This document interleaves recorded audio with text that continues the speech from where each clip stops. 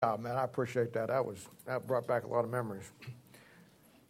Well, if you have your Bibles, we're going to go back to Proverbs chapter 6 here as we're working our way through that great chapter. As you know, we've been coming through the book of Proverbs and about the last year or so. And last week we examined or finished up a complete study on the 6 things that God hates. And we talked about and showed you how that the 7th one, which is sowing discord among the brethren, makes them an abomination. And now we know, and I took the time to show you how they fit the first week from a practical standpoint that we all have to deal with in people and situations in life. And then last week I showed you the prophetic application as it went to the Antichrist and his hatred toward the nation of Israel, which, by the way, fit right into what we talked about Thursday night as coming through that dispensation on the tribulation period. But simply for us, staying away from the people who will try to divide the unity and the oneness of the work of God. And I guess in all the things of Christianity and all the things that in churches and all the things in the work of God, the one key word that has to be there, and you're never going to get it in a perfect way, but as close as you can get it will be the aspect and the concept of unity. You know, I was reminded of a great truth that I had preached many years ago and had really forgot about it, and a great illustration that I had used to illustrate it. I was preaching one time out of Ephesians chapter 4 on the unity of the church, and I had remembered something I had read in a book a long time ago, but then and then I made a movie, and it was in the movie also. And last week was Memorial Day weekend, and you know, on Memorial Day they put all the, for the whole weekend, it's just one good war movie after the other. And I was there. I wasn't planning on it. And I turned the TV on. I sat down there for a few moments, and this movie came on. I hadn't seen for years, and it's a great movie. It's called 12 O'Clock High. It was made in 1949. And it's probably one of the best war movies that you'll ever see. And it's based on daylight bombing that took place in Europe in World War II in the early stage. And, you know, most people don't think about it, but we never fought on the continent of Europe itself until D-Day of 1944. The only war that was carried on the continent before then was the air war. And that is the 8th Air Force and the 9th Air Force. They did daylight bombing missions to hurt Germany's war production and demoralize them and all of that. And it was very new. The British had tried daylight bombing and then gave it up and switched to nighttime bombing just because their losses were so heavy. And this movie is about that very same thing. But in the movie is a great illustration of what I think a church ought to be when you look at it and understand it. And the losses of the Americans were terrible. In fact, a B-17 crew, which consisted of 10 men, in the early days of the war, their life expectancy was probably 2 missions. And there was no criteria where they got out after 25. That came later, but early on they just flew till they died or that they couldn't fly anymore. And the losses were terrible. I mean, you lose 30 planes, 40 planes out of 500, you've lost 400 men. And it was a terrible thing. During the process of those early days, someone came up with the idea of flying in formation in a very strategic pattern. Somebody sat down, and here's the theory how it was supposed to work. A B-17 was called a flying fortress, and it was manned with 10 50 caliber machine guns. Now, this don't mean much to you ladies, but so just bear with me here, but I want to make my point.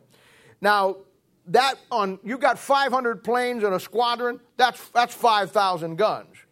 Each one of those guns can fire 500 to 600 rounds a minute. In theory, you have a mass of airplanes that can shoot on a consistent basis 2.5 or more million rounds a minute. Now, what this guy's theory was is you put him in tight formation, because what the German Luftwaffe would do is they would fly into them, split them up, come head on, split them up, and then pick off the stragglers. And then once they got the group disbanded and scattered, then they could pretty much do what they wanted to do. His idea was to never break formation. His idea was to fly them so tight together and stagger them at different altitudes that when a German plane was coming in from the left or the right or the front or the back or from the bottom or the top, that plane was flying into no less than 600,000 rounds coming at him at a time. And you'd have to really be in a plane flying to see 600,000 tracers coming at you to appreciate that circumstance. His theory was simply this.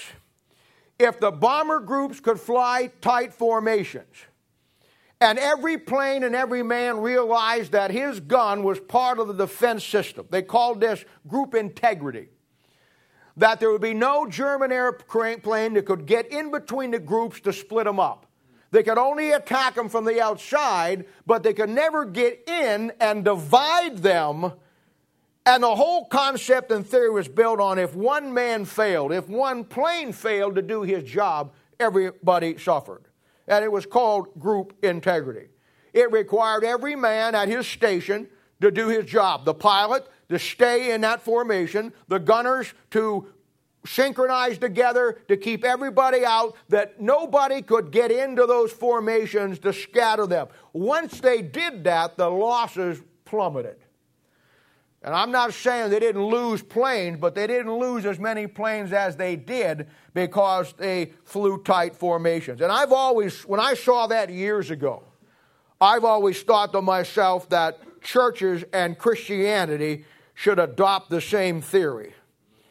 Instead of calling it group integrity, we'll call it church integrity. Each person biblically flying a tight formation of Bible principles and Bible doctrine, that no enemy can penetrate from within to divide the church, the group. And, and last week we saw how that works. And that was one of the greatest illustrations that I ever saw in my life. And this concept is exactly what we're going to see here in this next passage that we're going to look at today. How to, as an individual Christian, accomplish this in whatever church you're part of. And when the whole church adopts that doctrine of integrity, that every person is important, every person is important to keep the church group integrity intact, then a lot of your problems that churches have, they wouldn't have. Now look at Proverbs chapter 6, and let's look at verse 20 here and come down through about verse 23. My son, keep thy father's commandment, and forsake not the law of thy mother. Bind them continually upon thine heart, and tie them about thy neck. When thou goest, it shall lead thee. When thou sleepest, it shall keep thee. And when thou awakest, it shall talk with thee. For the commandment is a lamp, and the law is light, and the reproofs of instructions are the way of life. Now, Father, we come to you today, and these folks have come here this morning because they want something from your word. And Lord, I as a man, I have nothing to give them. Only as the Holy Spirit of God will flow through me today as I yield myself to you. And Lord, this is a great passage, and there's some great things. This is a great chapter, but the book of Proverbs is a great book. Help us today to grow today, to learn today, to leave here a little more in touch with you and in tune with the things of God. And we'll thank you and praise you in Jesus' name. In the sake we ask it. Amen. Now, this is a great little passage here. And so I look at this and I see so many of you are right here, right now in your life. You're following the principles. You make male and female. And you're doing with what the principles, we have spent now 10 years of our lives since it's almost 11. And many of you have been around now a bulk of that period of time. And even the ones that have been here not quite that long, you're getting it. I'm watching it change about you what the Bible says it's supposed to change. And what follows here, if you remember the last couple of weeks, is the process of you and me keeping the commandments of our Father and the law of our mother, and allowing the Word of God what it does best in our lives. Forget about the Bible being a history book. Forget about the Bible being a book on prophecy. Forget about the Bible being the end times. Forget about the Bible being, think of the Bible as a book of God's character qualities. And when you and I approach the principles of God to learn the Word of God, and change from looking at life the way that we have and making the choices in life by the way we've had and bring it over to God's side, that Bible will do exactly what it says it would do and what it is doing exactly in many of your lives today, building God's character qualities in your life. You know, I think one of the major concerns today with God's people is simply their inability to fully understand the New Testament concept of grace. We think the Old Testament is all about the law, and it is. You know, everybody looks at the Old Testament and goes, I wouldn't want to live back there. You can't do anything without getting killed for it. I understand that. But the New Testament, we think it's all about grace. And where in the Old Testament our mental mind is they couldn't do anything, in the New Testament we think that it allows us as Christians to do whatever we want to do. And that's not true. That's not true. 1 Corinthians chapter 6 verse 12 says all things are lawful, but not all things are expedient. Expedient means not all things are wise for us to do. Bible says in John chapter 1 verse 17 that the law was given by Moses, but grace and truth came by Jesus Christ. And you have to understand the balance between grace and truth. And there are some commandments that we have to follow. There are some rules that apply to you and me as New Testament Christians in the form of principles. And principles, as I've told you many, many times, are the rules of conduct of life that must be followed. Now, around here, we put a lot of emphasis. If you stick around here any length of time, you'll find out that we put a lot of emphasis on Bible principles around here. The book of Proverbs, one of the reasons why we're studying it is because of where our church is at in its overall growth process. And it was very obvious that it was time for many of these people here that are sitting under the sound of my voice to move up to that next level. And many of them have. But principles are laws. They're rules. They're rules of conduct. When you get God's wisdom, then it's about getting the principles by which you make right choices over bad ones. This last week, I went to Macy, my youngest granddaughter's, her graduation. She graduated from kindergarten. I wanted to go simply because I never got to do that. I stayed in kindergarten for just about ever. I think I still am. It was one of the sweetest things I'd been to, but it broke my heart in a sense. And in me, you know, I don't go to anything or look at anything without seeing through what's happening and seeing many times the reality of what probably is really going to happen. There must have been about 80 or 90 little kindergarten kids. And every one of them came up, they had a little diploma for them, and every one of them come up to the microphone and said what they wanted to be in their future. Most of them, Joe, wanted to be police officers. I thought that was very admirable. Many of them wanted to be vets. I thought that was very good. Not veterans, but veterinarians. I thought that was very good. Some of them wanted to be scientists. Some of them wanted to be nurses. Some of them wanted to be doctors. Some of them wanted to be lawyers. Some of them wanted to be, one of them wanted to be a pastor. He has no idea what he's in for. Some of them wanted to play football. Some of them wanted to play baseball or basketball. And it was the cutest thing in the world. But I got to be honest with you, the sad part is, as I sat there, as much as I enjoyed it, I thought to myself, you know what? The reality is, most of those kids will never realize their real dreams. I didn't hear anybody say, I want to be a drunkard. But you know what? In the world that we live in, some of those kids will grow up to be alcoholics. Not one of those kids came up and said, I want to be a drug addict. But you know as well as I do, in the world that we live in, some of those little kids with their little dreams will never get realized, and they will grow up to be drug addicts. And not one little girl come up and said, I want to be an unwed mother. But many of them will. Not one person got up and said, I want to be this and I want to be that. That was on a bad connotation. But as I sat there, I thought to myself, you know what? Most of these kids will never realize the dream that they have that is an honorable dream of what they want to do in life, because the devil will make sure that that doesn't happen. I'd say it's a simple fact that every problem we have, and the thing that'll keep many of those little kids, And it's not just there, it's all around. And this is commencement. This is where people graduate. Last week, one of them grandkid went to middle school from elementary school. Some of you are going from high school to college or whatever. And you all hear the same commencement thing. It's all about success. But the truth of the matter is, I'm telling you, success in your life, no matter how old you are, kids, success in your life is based on the choices we make. Not about the little dream that you have that's an admirable dream. It's about the choices that we make in life. And I can honestly say, and I think this is true, and you probably would agree with me, that every problem we have gotten into today, all of us, we got it into, it's based on violated principles of God's Word that have went bad in our lives. And I want to say something to you. Violated principles in our lives as Christians, the situation can go bad very quickly. When I was 11 or 12 years old, I can't remember exactly how old I was just like any other kid.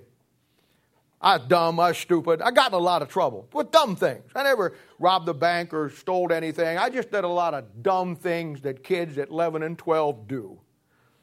Like the day I burned down the back gate of our house. Almost burned down the garage. Mom and Dad were at work. They were hard workers, and they worked, and me and my sister was at home, and I never listened to my sister who's older than me, and I did my own thing, and I was playing with gasoline. I was making little gas bombs out of 12-gauge shotgun shells, empty ones, but I was filling them up with gas. You knew how the old paper water shotgun shells used to crimp out so you could close them back up again? So I filled them up with gasoline, closed them back up, but I put a little fuse in them, you see. I tried lighter fluid. It didn't give me the bang that I wanted.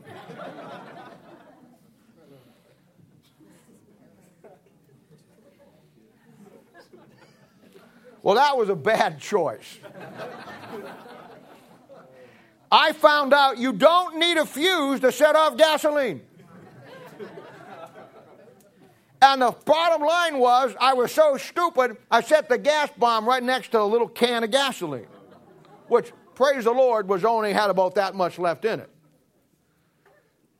I never saw, and I've never forgotten this, I never saw a bad choice get out of control so quickly.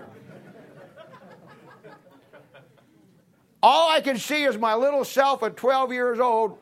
It's a perfect thing for a Chevy Chase movie, and I would be Uncle Eddie. I mean, it was a thing where I ran up the gate started on fire, the grass started on fire, the gate was burning.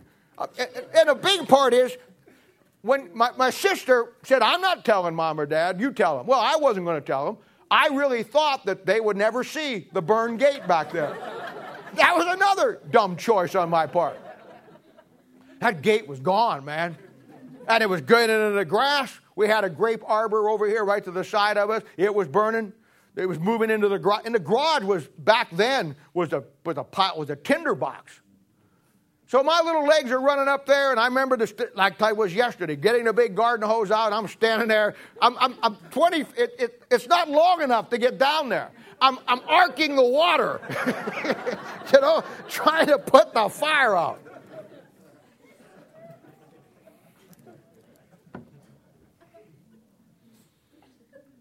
Now that's a great example of bad choices getting out of control very quickly. In 30 seconds, that fire was everywhere. And I got to tell you this, it wasn't my first experience with gasoline. My dad and mom had warned me many, many times when I was burning out the anthills in the yard by putting gasoline down the holes. I was creative. Well, I had an aunt that was a diabetic, or my grandmother diabetic. I'd get her old syringes and fill them up with gasoline, put them down the ant holes, shoot it down in there where I'm getting it in where it's going to do some good. And I'd stand back and watch some little critters, watch them run everywhere. My mom and dad clobbered me for that. But just like me back then in my stupidity, now I'm going to make a case for today in our stupidity. How many times have you heard the principles over and over again. The admonitions in the Bible, the warnings in the Bible, the rebuke in the Bible. Of in life, you know it'll never work in life mixing gasoline with fire. The Bible is the only book that not only records the good things that men do, but it also records the bad things, the terrible things, the horrible things in graphic detail that men do. And the reason God does that is so to show us graphically the consequences of us violating biblical principles. And yet, we still do. Just like me at 11 or 12, when my mom and dad had whipped me and clobbered me and took things away from me, yet I did not listen to them. And I got to be honest with you, I never messed much with gasoline other than putting it into my car when I got a little older from that day, because it took something that tragic in my life to get me to understand that gasoline is not something you play with. And yet I've seen people today, deal with them all the time, that make terrible, tragic mistakes. And they seemingly never learn from anything that happens in their lives. Grace. Grace is given to us as the ability not to be under the law anymore, not to do what we want to do, but to be free from the law, to do with our lives what God wants us to do. He says grace and truth, where I may have the grace to do whatever I want to do, honestly, but it's the truth that gives me the ability to stay within the confines of God's grace, to use the grace, but by God's truth, not to abuse the grace.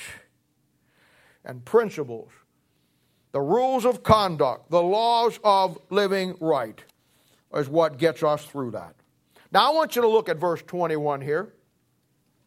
And he says, bind them continually upon thine heart and tie them about thy neck. Now, as far as I'm concerned, verse 21 here is the key to all of this. Bind them continually upon thy heart. Oh, Psalm 119, verse 11. Thy word have I hid in mine heart, that I might not sin against thee. Learning Bible principles. Learning and understanding. There's a set of biblical principles. There's a rule of action and conduct in the Bible for every situation in life. And the goal of your life and my life as a Christian, fundamentally, should be simply to get them down and to start learning how to use them. I told you earlier, we put a lot of emphasis. Anybody got your 3x5 cards here you can throw me at real quick that we'll use here? Anybody's got them? Yeah, give me right here. Let me have these. You'll see a lot of people have these. We have those little 3x5 cards that they put biblical principles on. And somebody comes in and maybe they got an issue, they got a problem, or they got something they want to go through or learn. And this is the way we teach them to learn biblical principles. We teach them by, first of all, putting them on a 3x5 card, and that person has a particular issue with something, whatever it may be. We'll give them maybe 15 or 20 of them as they go through discipleship and get studying. They put them on 3x5 card. This one here is 2 Corinthians 4:17. Your pastor is a buffoon, and who wants to listen to him?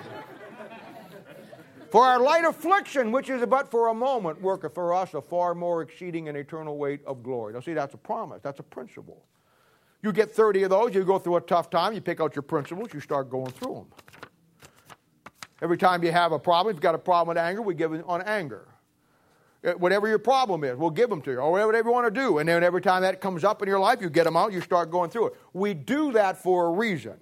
We don't expect you to carry these cards around for the rest of your life.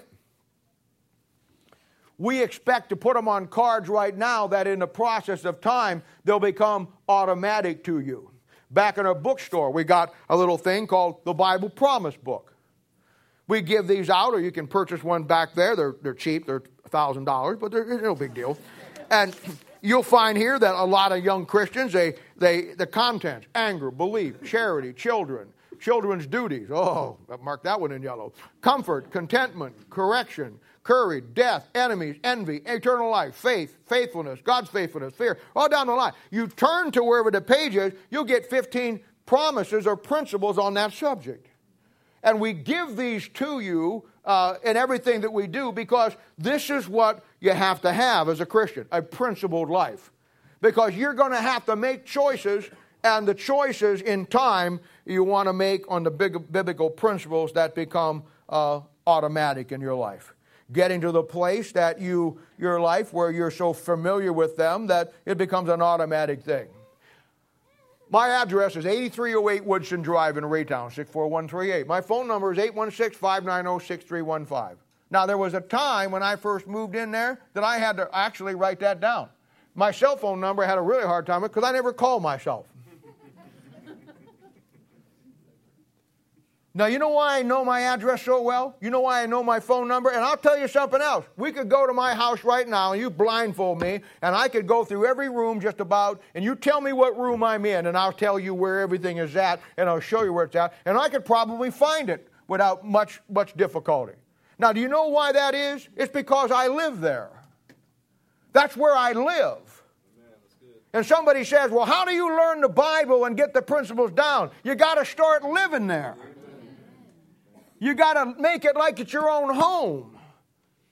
These aren't just something that you use when you get in trouble. These are the investments that you make your life in. And when you live there, you learn them. They become absolute. They become part of your everyday life. And in time, if you stay with it, it'll become second nature. Last Sunday, I gave you a little test. We doing the prophetic side of the 7 things, and I was showing you how that those unholy characteristics of the devil follow through history. And you've been around now, many of you, for a long time, and we've been in all the different things we do in the Bible, and our whole world here is based on the Bible on all different levels. So I just threw it out for you to do a little test. Most of you got everything in the right place in the right time. Somebody was asking me at the picnic. They said, man, I've been talking to people, and most of the people figured that thing out. And that's really great. And he asked me, was you surprised that so many people figured it out? And I said, no, I wasn't surprised at all. I'd have been disappointed if they wouldn't. You see, I understand. I know that some of you guys here and some of you gals, but especially you guys, some of you guys know the Bible better than I do. So I may have the edge on you with experience, but come on, you're smarter than I am. You got more brain cells than I got. You're younger. You got everything going for you. Your mind's like a steel trap. You're sharp. You got all the things. When you get over the other side of the hill, when you got more days on this side than you got on this side, things get a little fuzzy sometimes. But that's what you're supposed to be. I can tell you there's churches that when you get to know the Bible better than the pastor, you're in trouble. I wear that as a badge of honor. You know why? Because that's my job. My job is to replace myself with men and women who know that book and love that book just as much as I do. And a pastor that doesn't have that as his ultimate goal, he's in the wrong business. He ought to be selling cars someplace or maybe work for Maytag.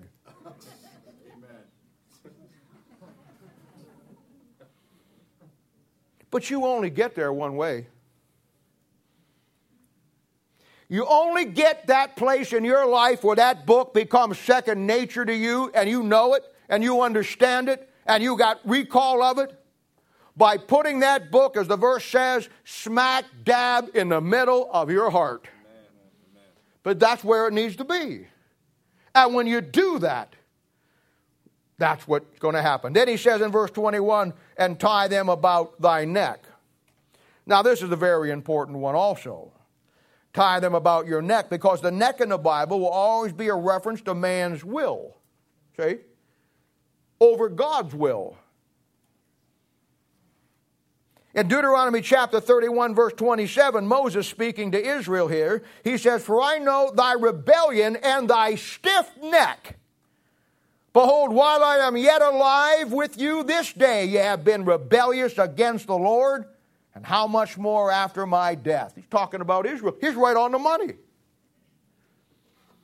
Now, I'm going to tell you something, folks. When you and I got saved, the number one thing that should have went out the door immediately was your broken will out and God's will in. That's the number one thing. In the Old Testament, God's favorite expression for the nation of Israel was that they were a stiff-necked people. In Exodus chapter 34, verse 20, it says, if you have an ass, it's to be redeemed by a lamb. Now, an ass in the Bible is a picture of an unsaved man.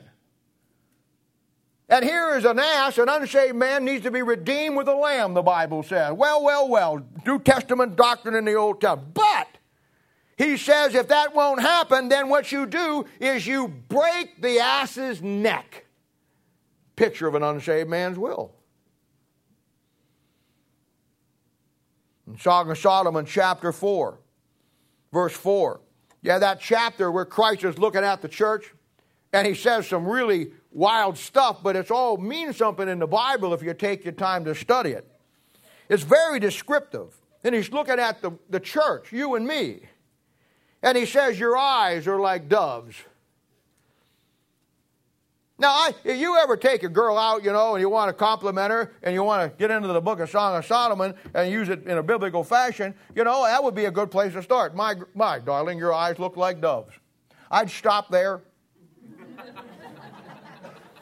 Because the next one says your hair looks like a flock of goats. I don't think that's going to go over very well. And then it says her teeth is like a flock of sheep. I mean, I can just see, how do I look? Well, your hair looks like a flock of goats, man. I'll tell you. I don't think she'd appreciate that. I don't think she's going to get that. The Bible says that our lips are like a thread of scarlet. Temples are like pomegranate. But then it says the neck is like the Tower of David.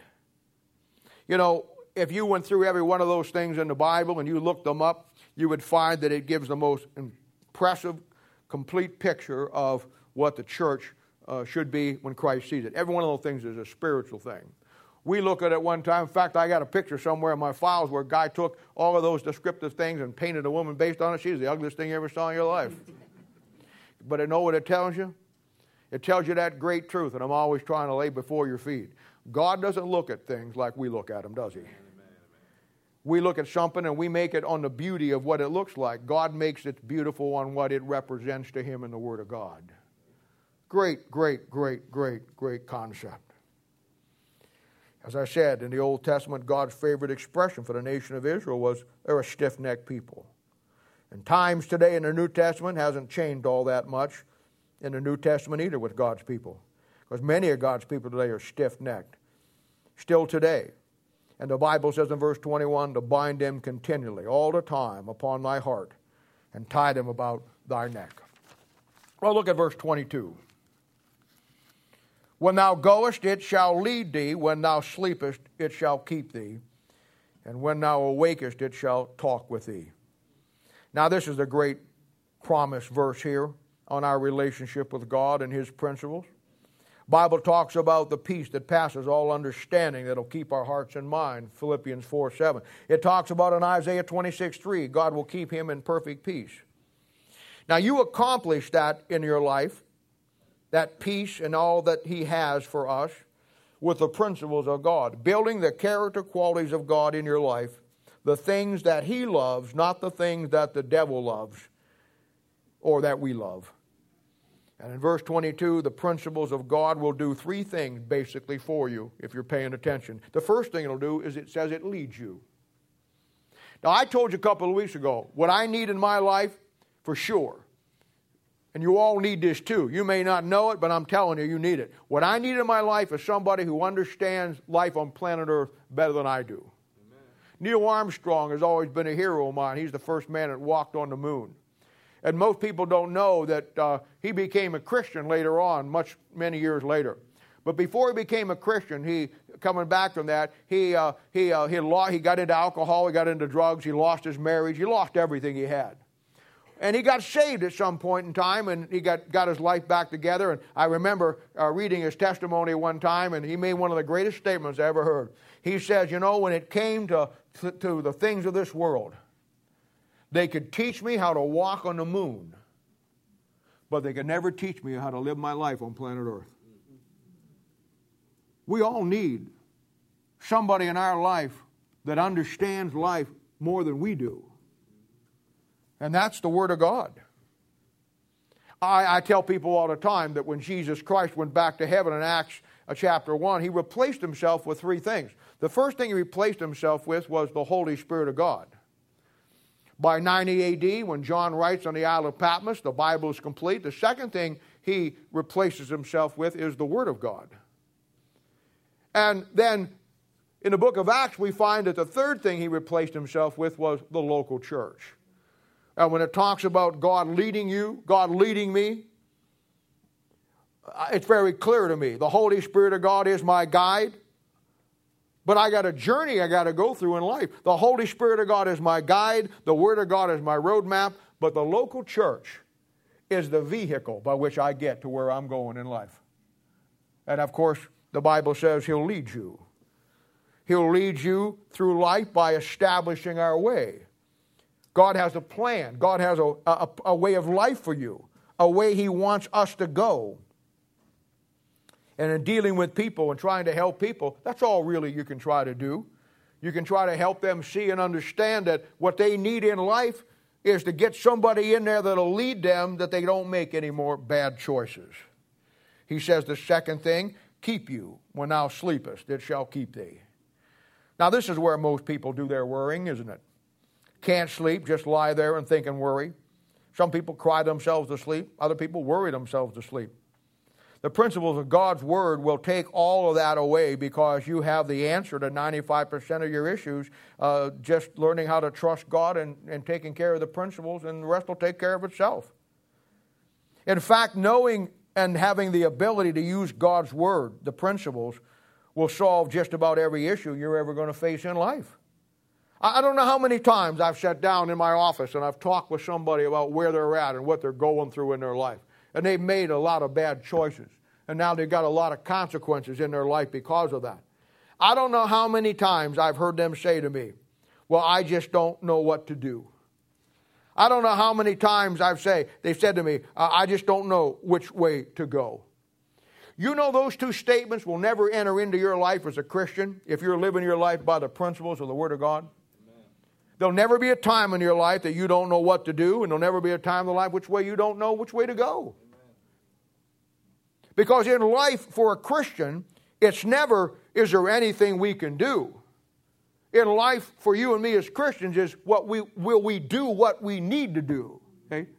I have people all the time, they'll come in and they'll say, well, what do you think we ought to do? And I'll say, it isn't about what I think we ought to do. There's always something we can do. The real issue is, right now in your life, with the bad choices you made and the complications you got, are you willing to change that, and will you simply do what you need to do? That's always the issue, isn't it? And the third thing, talk to you when thou awakest. It shall talk with thee. Now, I call this God consciousness. Simply being aware that, that in your life, you can talk to God all day long. We should go through our whole day looking and equating everything we see, good and bad, to a biblical principle in every situation.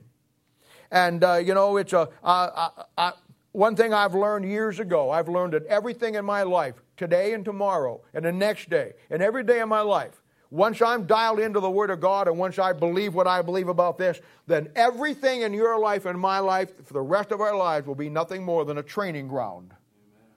God will take you through the day and He'll show you. You can do the mental gymnastics. You can play the scenarios out 1,000 times. You can talk to God back and forth right in the midst of what you're doing.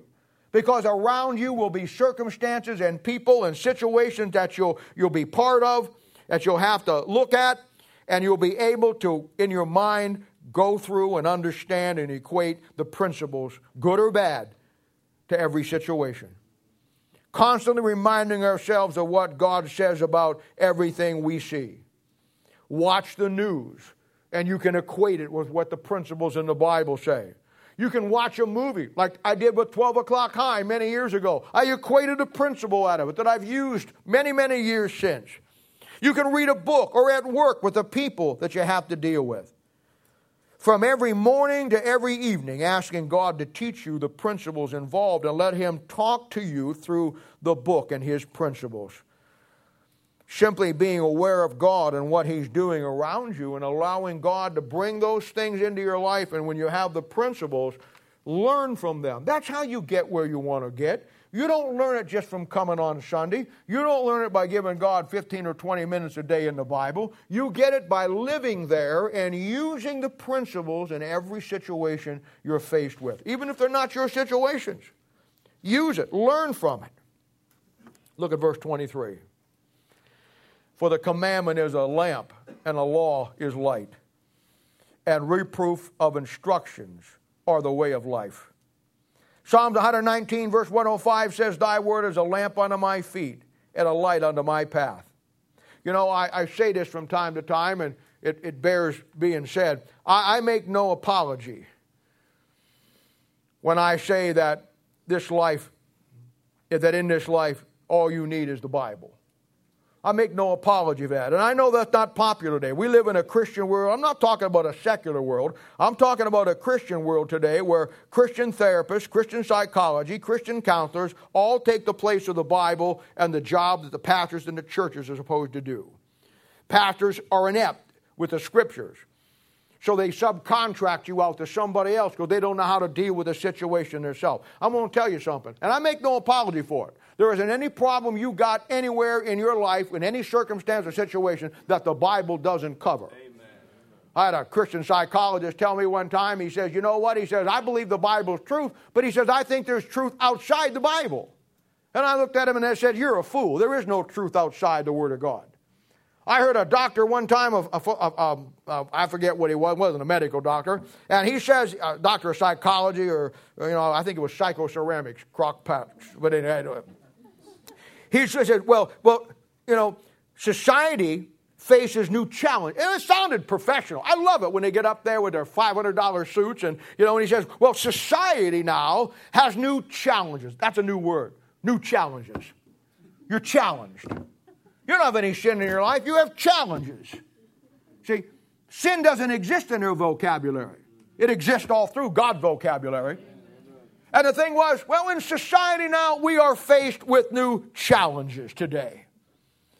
Challenges that did not have back in those days. And many of those challenges the Bible does not cover today. Sounds good. Even sounds logical. I mean, here you got all those people supposed to living in caves back here, scrawling pictures of birds and animals on the wall, and now here we are today, and the Bible was written way back then, and when the Bible is just an old antique book, like a lot of other antique books you find in old antique bookstores. I mean, who wouldn't think that something written there about 2,000 years ago would be up to date and on par with the new challenges that we all face? Well, doctor, I got some news for you. The wisest man who ever lived said in Ecclesiastes chapter 1, verse 9, that there's nothing new under the sun. That the same issues we face today are the same issues that they faced back then.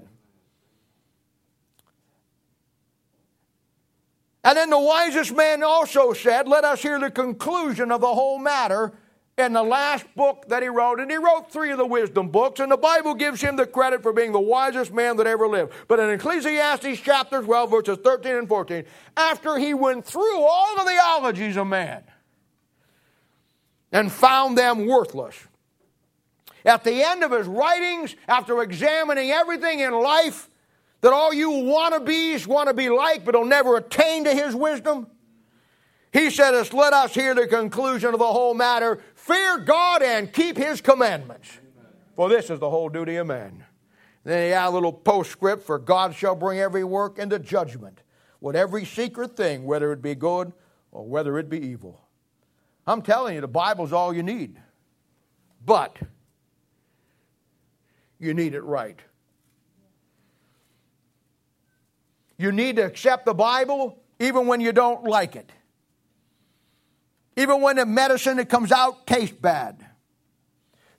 I told you a couple of weeks ago, some parents and will flavor their medicine for their kid so the kid doesn't get to leave a bad taste in his mouth. I guess that's okay, but I know that some preachers do the same thing. They want to put sugar on sin so it doesn't seem so bad so they don't make you bad. I never sugarcoat anything. It is what it is. If the Bible says it's black, then it's black. It's just that simple. It's just that simple. You ever notice how the Bible is your Christian survival tool handbook? I mean, the Bible, I say the Bible's all you need. And I want to tell you, we are in a world and we have to survive. You get on the internet, you can find 1,000 books on survival. Who on TV doesn't like Survival Man? Man, that guy can eat anything and make it look like it tastes good. He can find himself in the middle of Alaska in the wintertime, freezing to death, and he'll have a wool coat by the end of the show. Incredible. That's why we all like The Walking Dead. We're thrown into a situation where we have to survive. And you go to bed at night thinking, what would I do in those situations? I just get me a zombie suit and walk around with everybody. We're in a survival situation in this world today. Do you know that? There's 3 men one time that were in a survival situation, way out with nothing. And they came across to this wide, raging river that they had to get across. And the one man, all Christians, the one man, he looks at that raging river and it's way, well, man, it must be 300 yards across. And it's roaring down through there. He gets down on his knees and he says, oh, God, give me the strength to get across that river. God gave him arms and legs that were couldn't, and he swam across that thing. It took him 2 hours. The other guy there says, got on his knees and prayed. He says, oh, God, just don't give me the strength, but give me the tools to get across that river. God gave him a boat. He had the strength in the boat. He paddled. Took him an hour to get across. Third guy got on his knees and said, oh, God, give me not only the strength and not only the tools, but give me the intelligence to get across that river. God turned him into a woman. He got out the map, turned it, orientated it, looked, and 200 yards up the road, went across the bridge. We're all survivors. We're in a survival mode. You ever notice the Bible is your greatest survival book? I got an old friend of mine, Terry Phillips. And Terry and I, we go to all the gun shows together. Terry he doesn't mess with guns, but he sells Army surplus. He had a surplus store years ago down in Northtown, and he goes over to the gun shows. He sells all kinds of surplus. I go up, help him set it up. He loves this church. They tied to this church. They live way up about 100 miles from here, or whatever it is. And they love this church. They always getting the tapes, always listening to it. They're always calling with Bible questions. And him and I just have a great time. He sells a lot in his surplus. He sells a lot of these Army manuals that they have, you know. You know the number one manual that he sells? Because I sit there, I watch him go. It's on medical technicians in emergency situations and books on survival. People want to learn how to survive. You know, in the world that we live in, your Bible is 10 things that will get you through any problems you're in. Your Bible is likened to a hammer in Jeremiah chapter 23, verse 29. It's likened to milk over there in 1 Peter 2:2. It's likened to water in John 4. It's likened to meat in Hebrews chapter 5. It's likened to a sword over there in Hebrews chapter 4. You can defend yourself. It's likened to nails in Ezra 9:8 and Judges 9:21. It's likened to honey in Psalm 119, verse 103. And it's likened to fire and it's likened to light in Psalm 119, 105. It's likened to apples in Proverbs 25:11. It's likened to bread in Matthew chapter 4:4. You know, if you got those 10 things and you're in a survival situation, you can get along just fine. Well, that's your Bible you got. And I'm telling you, in surviving on planet Earth with all of its problems, this is the only book you need. It's your survival guide. Because the devil wants to divide and conquer.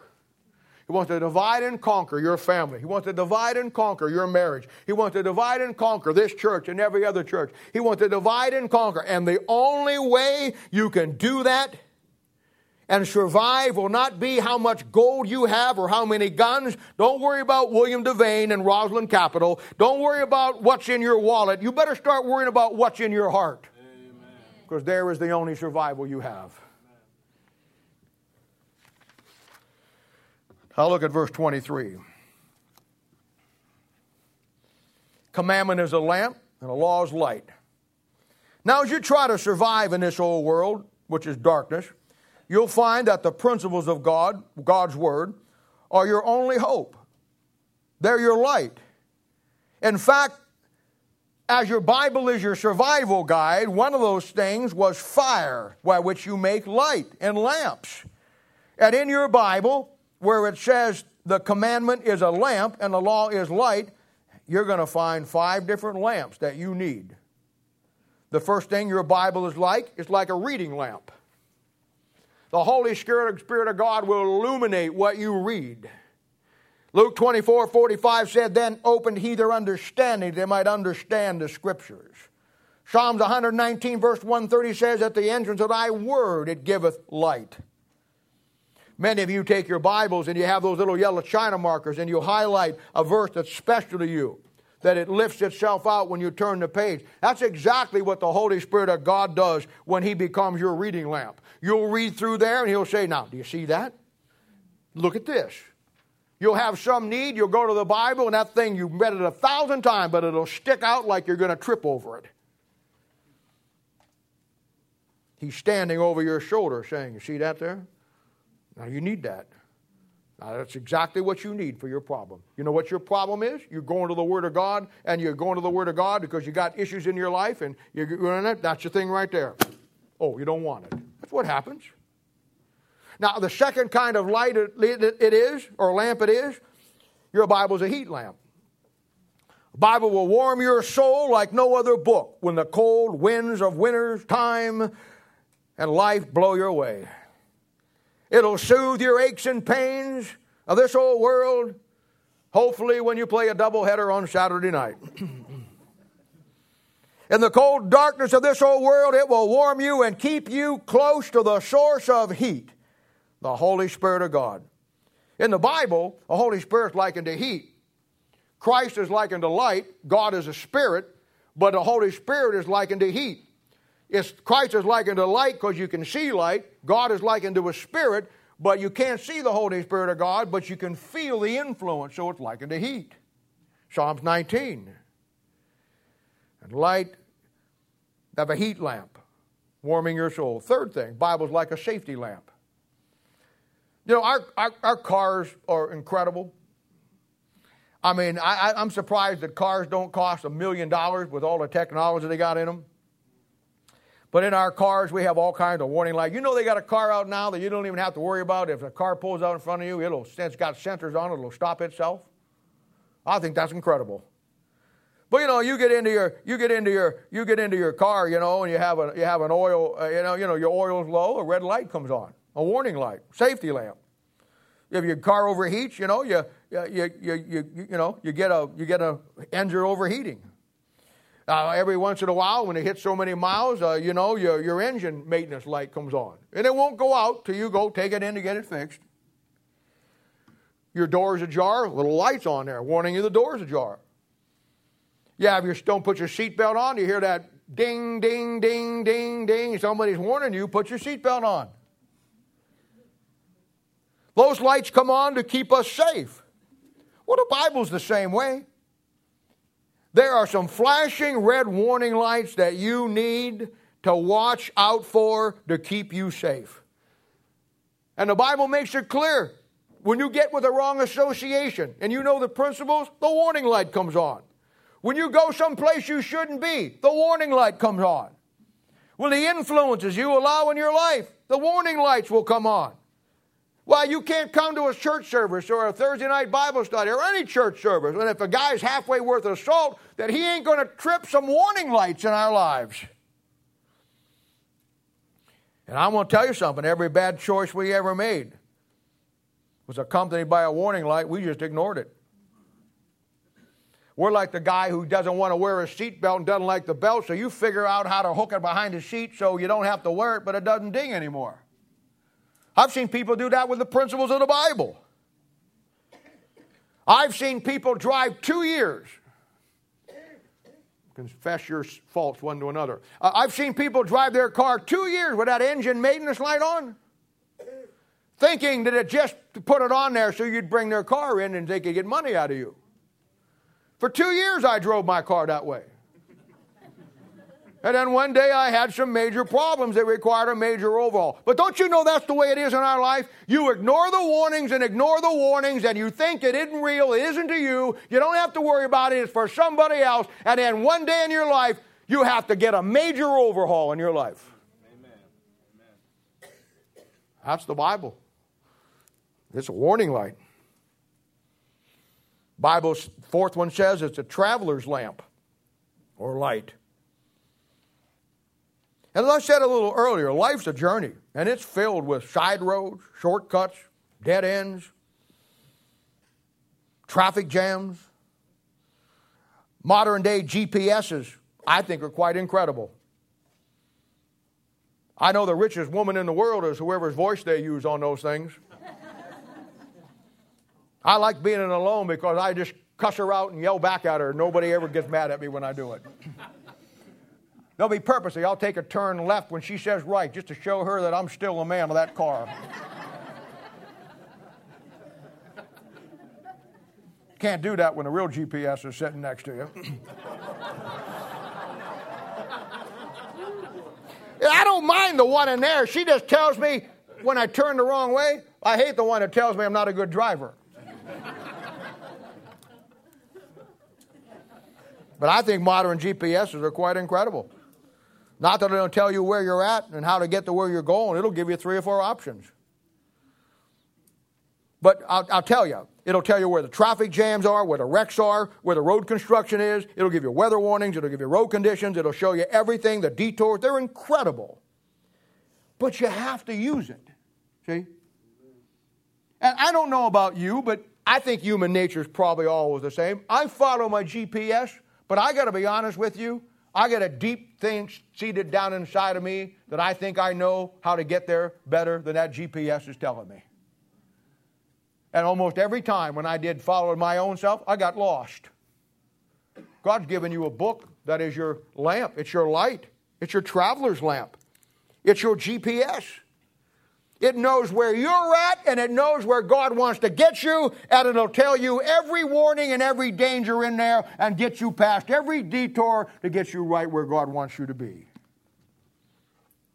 Fifth one. It's a nightlight. Oh, by the way, guys, let me give you a little thing. You want to score some points, going back up to the safety lamp with the oil light, come on. You want to get some points next time you get in the car and your girlfriend sitting next to you, your wife, start it up and you say, oh, doggone it, the warning light came on.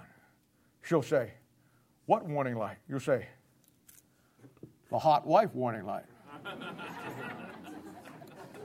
Write that down.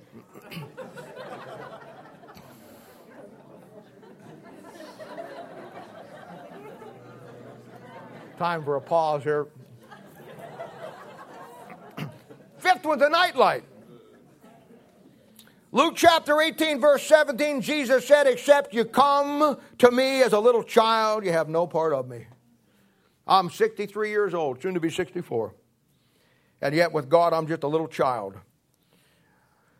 You know, they say that the older you get, the more you go back to being like a child in a physical sense. That's probably true. I know it ought to be true in a spiritual sense.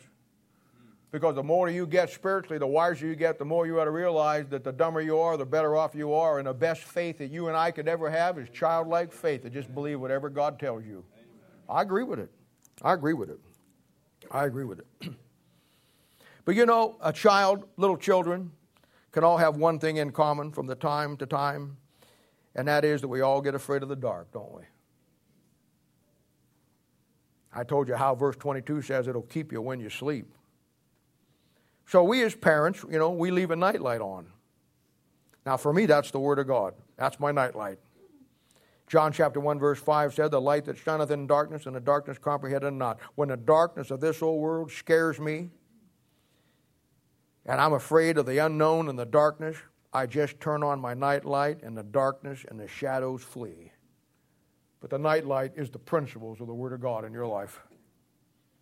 For the commandment is a lamp, and the law is light. The original Motel 6 is in here. They'll leave the back light on for you. Now, the last thing he says, and I leave you with this, reproofs and instructions are the way of life. Not only are the principles of God there to guide us and to lead us, to illuminate our situations in life, but I want you to see this. They're also there to reprove us. And as much as we don't like being reproved, the wisest man that ever lived said, reproof and instructions are just a way of life. In dealing with people, you can always tell if a person is of any quality by the way they accept reproof and instruction. Because reproof and instruction is a way of life. Bible says in Proverbs 27:7, the full soul loatheth the honeycomb, but he that loveth the honeycomb, even the bitter things are sweet. See, that's what we have in our life when we love the Bible. I don't like being rebuked. I don't like being told I'm wrong. But I'm going to tell you something. Reproof is a way of life. And I think this is very important because how you accept reproof or reject it will always define you of how teachable you really are. I never, in dealing with people, I never define people. I learned a long time ago that you don't have to do that. You'll find that when a person allows the Word of God in and takes the reproof or stiffens their neck at the reproof, they always define themselves. I mean, you'll find with God's people, I don't mean this in a bad way, it's just the truth. You'll find some of God's people who are absolutely worthless. Why would you think you wouldn't? And yet, if you say that that person's worthless, you're going to get accused of judging them or being mean-spirited. I get it. But you don't get it. In reality, the standard has already been set for us as Christians. The bar has been placed at a certain level of performance for us as Christians. I didn't set the bar there. Amen. A lot of you people get mad at me like you get mad at a cop because he pulled you over and gave you a ticket. He didn't make the laws. He didn't write the speed limit. His job is to enforce what somebody else put down as a law and a principle. I didn't write the Bible. My job, as your job, with your children, in your family, in your marriage, in all your life, is to just reinforce the principles that somebody else wrote. But that's the way it goes, you see. People get mad. They get upset. And when a person refuses, after they're saved, to do anything by the standards set by God, and they just go through their life, living their life, doing their own thing, and never do one thing in that book that God ever required of them, they define themselves. I don't define them. They define themselves. The bar, the standard's already set. Reproof is vital in our spiritual growth, just as it's vital in our daily world. In sports, football, baseball, basketball, you don't become great without reproof. Someone telling you what you did wrong so you'll correct it to become better. The coach reproves us, rebukes you, only because he saw in you great potential. And he sees the potential as not being realized. So he stirs you up. He brings it to the surface. He tells you what's wrong, but then he gives you the instructions to be what you need to be. Hey, it's a vital part of our development in all ways of life. We learn by our mistakes, not just learning from them, but as I've said before, learning to grow through them. People who never learn from their mistakes are so easy to spot because they just keep going over and over the same mistakes in their life. When you follow the biblical principles in life, those mistakes will make you and not break you. Now, I got to say this, and you know this is true. There's many of God's people who will take the mistakes that you make through life, and they will try to hurt you with them. I'm not talking about people who have made mistakes and try to lie their way out of them. I'm talking about people who admit their mistakes, knew they were wrong, and want to be better for it. People will slander you with your past, and they don't understand. Everybody on planet Earth has a history.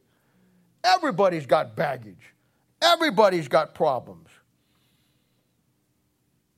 They will beat you up. They will try to define you in life by them. When I go to the grocery store, I don't know how you ladies shop, but when I shop for groceries, I always look for that carton in the middle of the aisle that's got all the dented cans in it. Or maybe the labels are off. Because those are the ones I'll buy because they'll sell them cheaper. Where it's $1 over here, it's 40 cents here. And if it's something I need, I'll buy it in a dented can. I'll buy it in a scorched top can. I'll buy it with a label off. Because I realized that when I got home and I put the can opener to it and I got some green beans and they were dented, when I opened up that can and took out and dumped the green beans out, you know what? Those green beans were just as good as the cans that weren't dented. But you know why people won't buy those? Because they think there's something wrong with the cans that are dented. And God's people will look at other God's people the same way, and because they've got some dents in their life, they will think that what's on the inside isn't any good. But I've been in this business long enough that I know that I've unscrewed some of your tops and I've looked inside some of your cans. Amen. And even though you may have some dents in your life, I'm going to tell you right now, what's on the inside is 100% good quality. Amen. Don't let people define who you are. Don't let people define who you are. A real Christian will take the mistakes that another Christian makes and will try to help them, not hurt them. They'll help you do better. They won't slander you with it, or they won't make up things about you. They will help you do better. They will encourage you to do better. But for all of us, getting a principled life is the only way to, as a Christian and as a church, to get to those places where we fly those tight formations. That we get everybody tight in, all the guns directed, the Bible doctrines, protecting the group integrity, the church integrity. Everything through the biblical teachings that you get. Stay to the book, true to the book. Maintaining the church group integrity. Taking the good things and the bad things in people's lives and helping them grow through it by the application of biblical principles. That's the key of Proverbs chapter 6 in these short verses. A lot of stuff here.